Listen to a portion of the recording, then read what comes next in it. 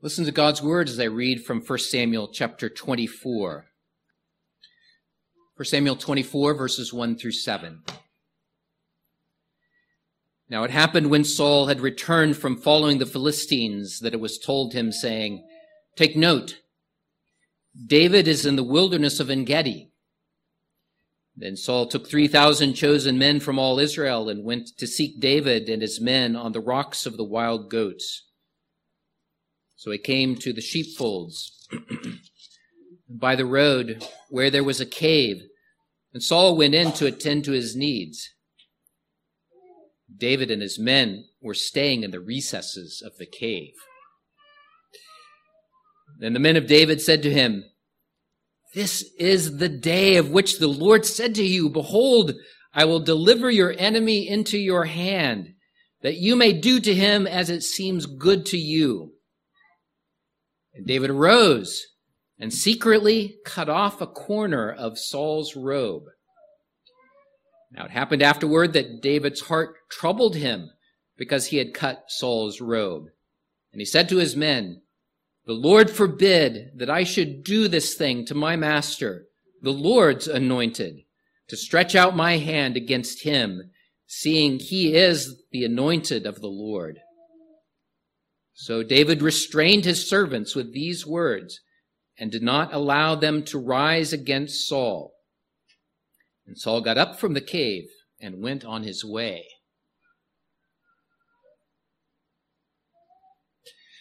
What a dramatic scene.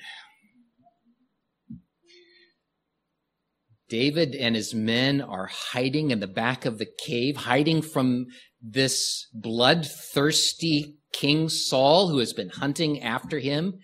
And now here he comes into the cave all by himself, and he is right there in the midst of their grasps. Surely this is the will of God, that David strike down Saul.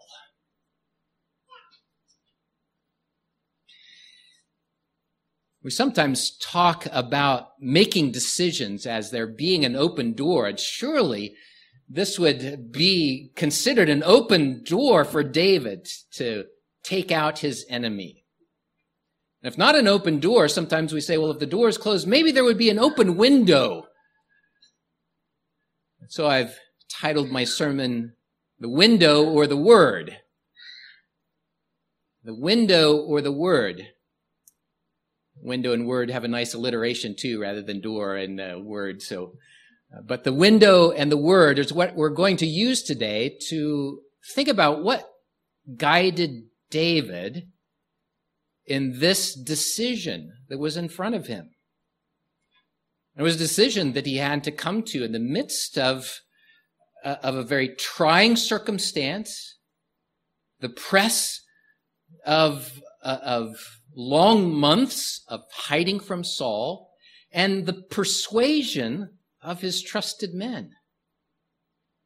What led him to decide otherwise than to walk through that open door or to crawl through that window? Let me briefly summarize the story here. In chapter 23 of 1 Samuel, we found out that the Lord reigned over history, that he turned Saul away from chasing after David, almost capturing him, because the Philistines had invaded. So Saul had to go and take care of business. But he never forgot David. As soon as he had taken care of the Philistines, and as soon as he got the word, that intel that he needed, take note, David is in the wilderness of En-gedi, Saul marshaled his soldiers. He chose 3,000 select men. In other words, these are the special forces. And he went and he tracked him into that wilderness of En-gedi. Now, the landscape of that area had many hills and caves where people could hide. And that's exactly what David and his men were doing. Saul was hunting them, and so they holed up in a cave while Saul was passing by. And it just so happened And we've noted that phrase before, haven't we? It just so happened. I note that because of that sense of the providence of God. This is not a chance circumstance for David. God did providentially bring Saul into David's cave. This is the Lord's doing. It just so happened that Saul went into the cave to, quote, attend to his needs. That's a polite way of saying he needed to go to the bathroom. And while there, probably laying his robe aside, he takes care of his business. And in the privacy of that cave, this became the perfect opportunity for David to get rid of Saul. And you can hear the eagerness of his men's voice. They urged David to go through this open door. They said, "This is the day.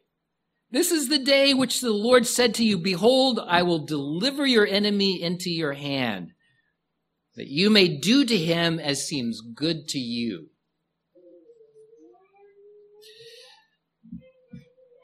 What will David do in this circumstance?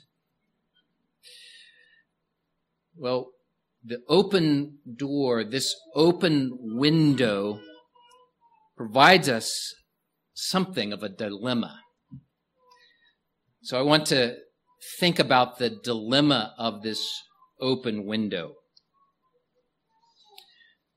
What would David do? Well, the dilemma arises from the fact that God had indeed promised to David that he would be the next king. And it is very true that King Saul had acted wickedly.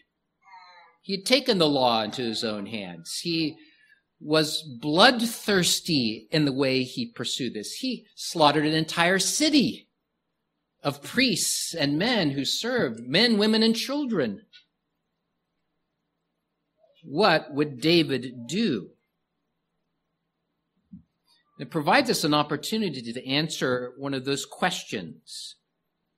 How is it that David made a decision? How is it that therefore we learn to make decisions in our life as well? And maybe you've prayed as I have prayed sometimes. I have prayed that God would open certain doors. It's language that comes from the Bible. This is what Paul says in both of his letters. He describes how he has an open door for the gospel. And he invites those that he was writing to that they would pray, that the Lord would bless as he makes use of that open door of the gospel. And so it's understandable that we would pray for open doors, and even if not a door, then a window, as sometimes I've heard it prayed.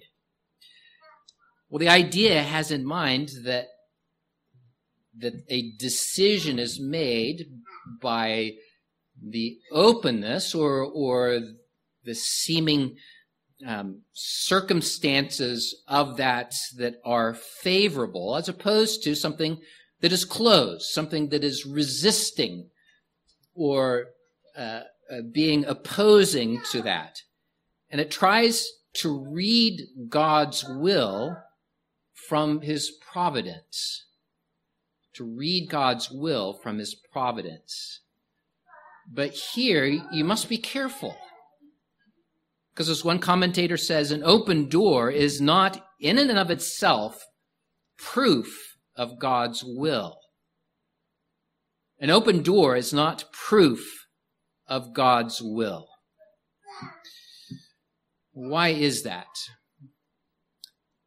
I want to suggest two reasons why an open door is not proof of God's will. The first is you don't know the mind of God. And the second is that you may misunderstand or misinterpret those circumstances. So let me develop that a little bit. First of all, you don't know the mind of God. His ways are not our ways. His thoughts are not our thoughts. Who can search out his purposes? Certainly I can't, not fully. And so sometimes it is God's purpose to test your faith, to strengthen you in days to come when his will is not known to you. In this case, we see that in David, in that he knew an end point of what God had promised to him. He would be king. The Lord hadn't revealed what would come between. And so he spent months and even years waiting for that end point. And there's a testing of David's faith that we have seen God doing in the midst of this. We could cite lots of other examples, but let me point out what I read this morning from 2 Corinthians, that Paul learned that when God said no to his request, that there was a testing of his faith that was taking place. He prayed that the Lord would remove the thorn in his flesh. But God said no. And in this case, God said no directly to him. He didn't leave him not knowing that purpose. He didn't reveal to him exact purposes of that thorn in the flesh, but he did help him to see an overall direction or an overall purpose for him. God's answer, my grace is sufficient for you, for my strength is made perfect in weakness. So God didn't tell him all that he needed to know here, but he told him enough to strengthen his faith to embrace this answer, that the thorn in the flesh would not be taken away. And he came to know and accept this dependence upon Christ. He came to know and accept it in a way that he was able to not just endure the trial, but as 2 Corinthians says, he could take pleasure in his infirmities. He could take pleasure in reproaches, needs, persecutions, distresses, for Christ's sake. For when I am weak, then I am strong. You see, Paul and David didn't just endure these difficulties, but instead knew that God was at work in them. He was strengthening their faith. He will strengthen your faith as well, so that you may know in a difficult providence that in your weakness that he is strong. There's another aspect of not knowing the mind of God. Sometimes it's God's purpose to answer you in a way that says, not yet. Not yet. Sometimes the desire of your heart is something that will come about, as with David's desire. God had revealed he would be king. He could pray that would take place, but it wasn't happening yet. Once again, Paul learned this. He wanted to take the gospel into Asia Minor, but the Spirit of God himself restrained him. You might call that a closed door. Another very direct answer from God. Not yet. The door was closed. But it was a good desire of Paul to take the gospel into Asia Minor. That was God's will, wasn't it? Well, yes, but not yet. The door would later open and the church would grow and be established in Asia Minor. But not yet. And so it was for David as well. Not yet. Those desires that you have that are good and holy, that rise out of God's word, are sometimes answered not yet. Another aspect of not knowing the mind of God is that sometimes it is God's purpose to chasten you.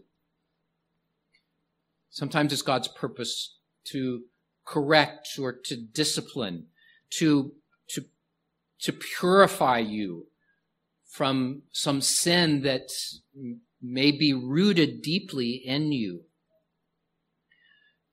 All along the way in David's life, this training, this testing surely has a purpose as well of rooting out in him certain sins. Not perfectly, because we see, even though as a man of God, that sins still entangle him all throughout the rest of his life. But the Lord is using these trials to help him to understand his utter dependence upon Christ.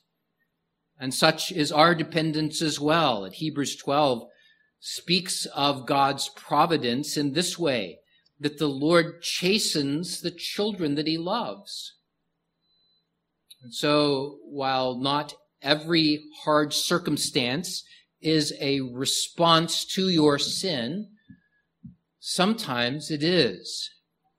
And it's good for you to ask, "O Lord, is this because of my sin?" And with the psalmist to say, "It was good that I was chastened, because then I understood my sin." God's love is demonstrated in it. God's love is demonstrated in that chastening because he does chasten those he loves.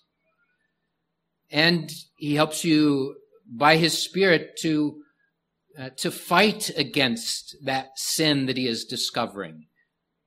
He enables you to be renewed in faith. You may be at a place to say, "There's no way I can fight against this. It is so ingrained. I see its webs in everything I think and do."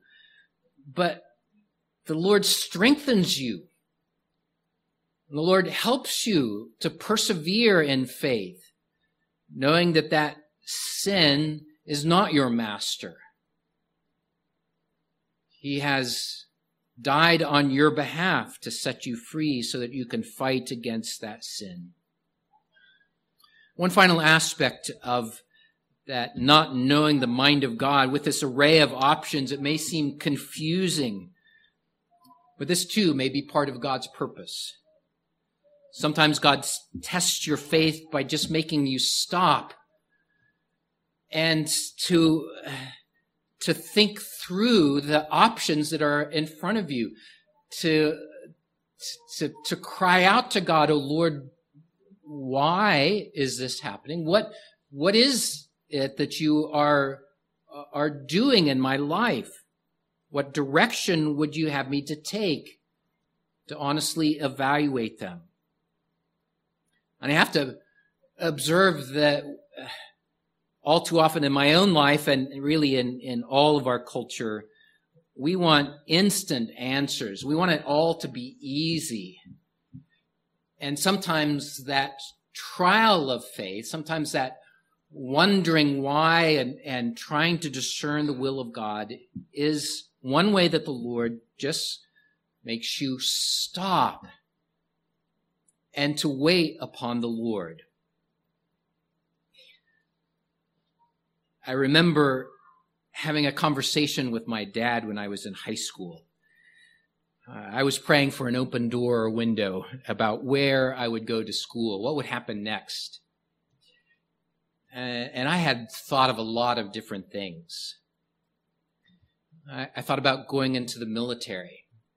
I thought about following my sister to the school that she was going to.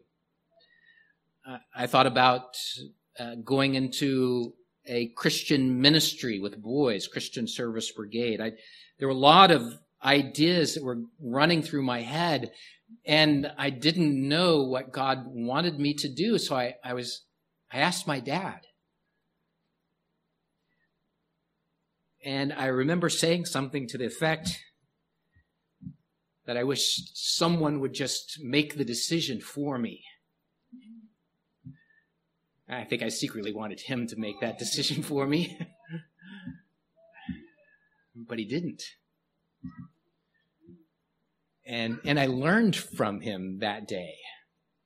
He was helping me to depend upon the Lord. And so he listened to the things that I was thinking about. He brought up things I hadn't thought about, worked through some of the evaluation of that, and he prayed with me. And then he let me decide. And he supported me in that decision. And in God's providence, there were many good things. There were many trials that came after making that decision.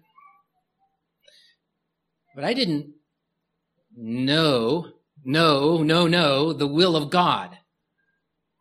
He didn't whisper in my ear. He didn't write it on a billboard. I had to wrestle through these things. I got counsel. I prayed. And then I made a decision. Secondly, an open door is not in and of itself proof of God's will because you don't know the mind of God, but also because you may misunderstand or even misinterpret those circumstances. This may be no fault of yours. It may be that you just don't know all things. Have you ever had one of those circumstances where you thought for sure that this is what was presented to you, only to find out later that you didn't know the whole story? And once you knew the whole story, it shifted completely what you thought about that situation. So sometimes no fault of yours, and so with the best knowledge that you have, you make a decision. So that's one way that you might misunderstand the providence of what is set before you. But you can also come to certain conclusions based on faulty reasoning too. You may read that situation looking through glasses that have a certain tint to them. Right? So if you don't wear glasses, think about putting on glasses that have a certain color to them. You can ask Henry about this later. The color of the world is shaped by what you're looking through. And that can be sometimes selfish. In fact, it's very possible that you interpret the circumstances around you through glasses that are tinted towards your favor. And so it looks good and it looks like a decision you ought to make because that's the decision you really want. It's favorable towards you. And I would suggest that this is the test that David faced right here. On the surface, getting rid of Saul would have solved lots of David's problems, right? And he could even reason from the fact that he was to be the next king that, lo and behold, here is the method for him to ascend to the throne by getting rid of the king who was already there. And even the council around him was pressing. It was suggesting exactly this. This is God's doing. The Lord has brought your enemy into your hand. You would even hear David use this type of language. But it's measured language. We sang some of it in Psalm 18 about the enemies that David had to face. We sing it in Psalm 54. There will be more psalms like this. But the enemies of God are brought into the hands of God's people. But that prayer is measured by the fact that David and the other psalmists say, God, you bring about your vengeance. You bring about your judgment. And so David didn't listen to his men's advice. Instead, he snuck up into the cave to that robe that Saul probably laid aside, and he quietly cut off a corner of Saul's robe. And even this act bothered David. His conscience was burdened. Why? Well, he says this in verse 6. The Lord forbid that I should do this thing to my master, the Lord's anointed, to stretch out my hand against him, seeing he is the anointed of the Lord. You see, this open door was not a proof of God's will. David decided, based on the fact that he did know a portion of God's will. Not only did he know that he would one day be king, but he knew that Saul was the king, the Lord's anointed. Which leads us to the word as opposed to the window. David's decision was ruled by God's word. And I say that because of the way 2 times David identifies Saul as the Lord's anointed. There are other places where he says, Saul is my enemy.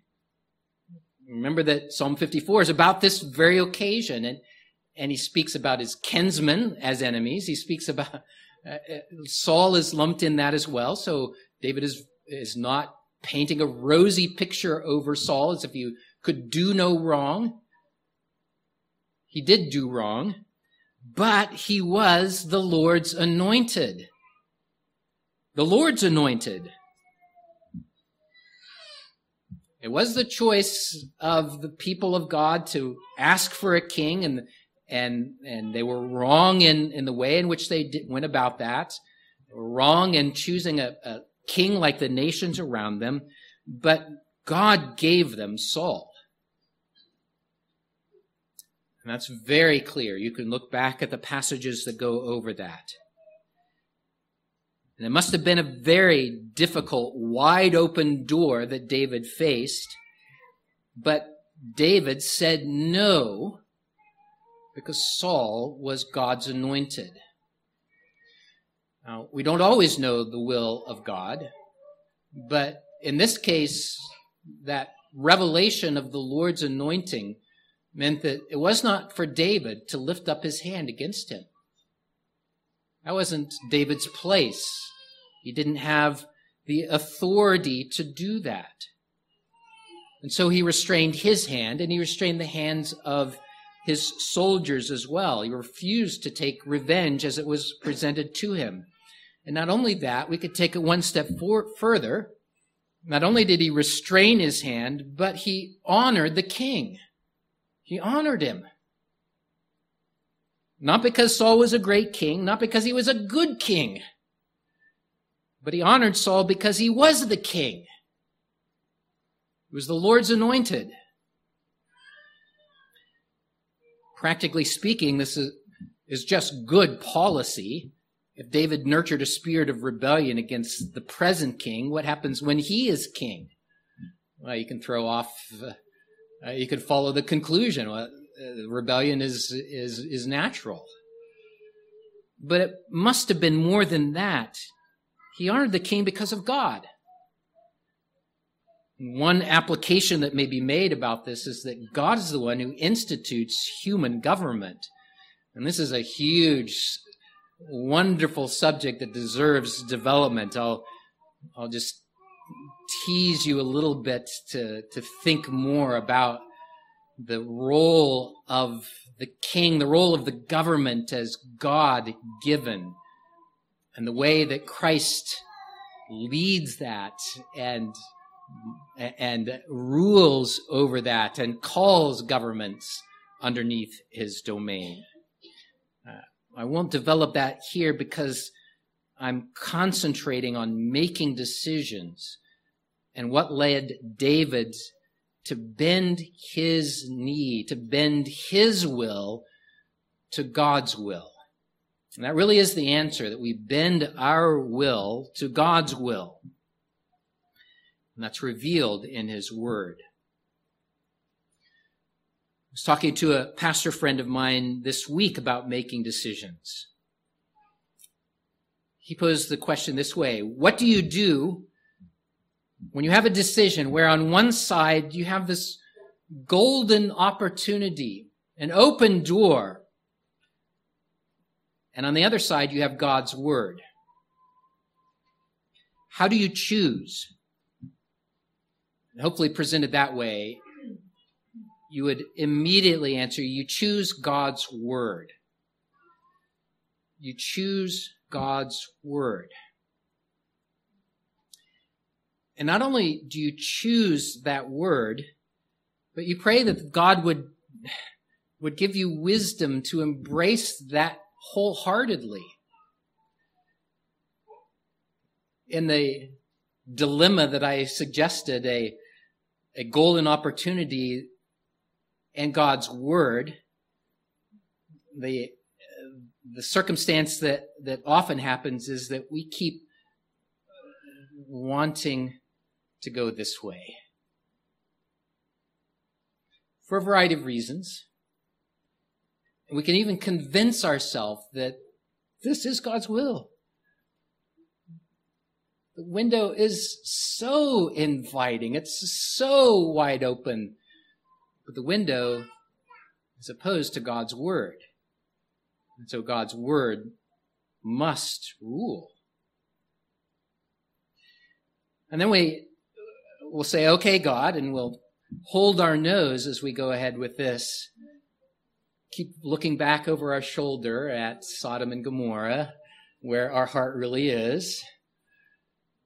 No, we pray that the Lord would give us faith to know his will, to know his word, to make decisions based on that, to embrace that decision, and to follow it wholeheartedly.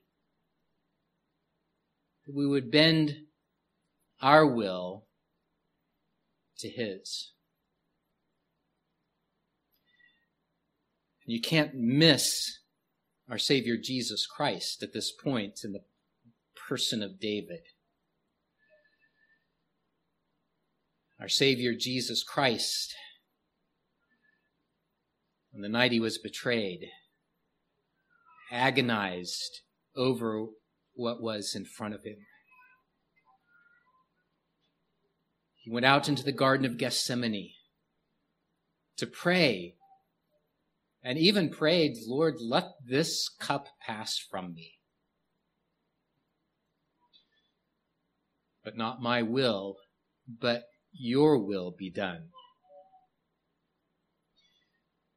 And he embraced that will of the Father. For the joy set before him, he turned his face towards Jerusalem and the cross and the suffering of the wrath of the Father poured out upon him.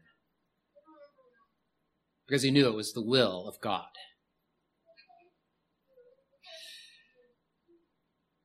By God's grace, you too can embrace the will of God. How do you discern that?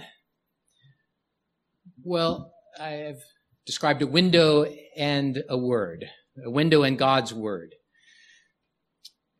And I do think it's appropriate to pray that God would make your path straight in front of you, to pray even that God would open a door, that there would be favorable indications that would help you make a decision. But if that decision is against God's word, you need to immediately give yourself to the will of God that is revealed in his word. And when there is no word, well, then you pray. You get counsel. And you take the time to sort through what the Lord is doing in your life. Is he deepening your faith here, causing you to press through something that is difficult? Is he disciplining you so that there would be sin that's rooted out? Is he causing you just to pause and to consider those steps that are in front of you? In all of that, lean upon the Lord. Ask for his direction. Ask that he would help you to discern his will. And ask that he would show you his word applied to your life. May God give you grace to do that, to know and to do his will. Asking him to shape not only your decisions, but your desires as well, so that you'll be in step with his Spirit, that you'll be in step with his word. Amen. Let's pray. Well, God, we do pray that you would direct our steps. We pray that you would show us your ways, that we would know that way of life everlasting through saving faith in our Redeemer Jesus. You would show us the way in which we would live that out. God, we do pray that you would guide us to discern through the many means that you have given to us. Today, make us especially to know your will through your word. Help us to orient our decisions around that. Help us to search your scriptures to find things that apply to those decisions that we make. And, oh God, we do pray that you would shape our decisions and our desires to know your will through your word. In Jesus' name we pray. Amen. Close by singing Psalm 57b. Another one of those psalms in the context of David's suffering under the persecution of Saul. And the close of this psalm expresses David's orientation to God. You be exalted, O God. You be exalted on high. The enemy spread a tent, but you be exalted. I will worship you. Let's sing Psalm 57b. Please stand to sing.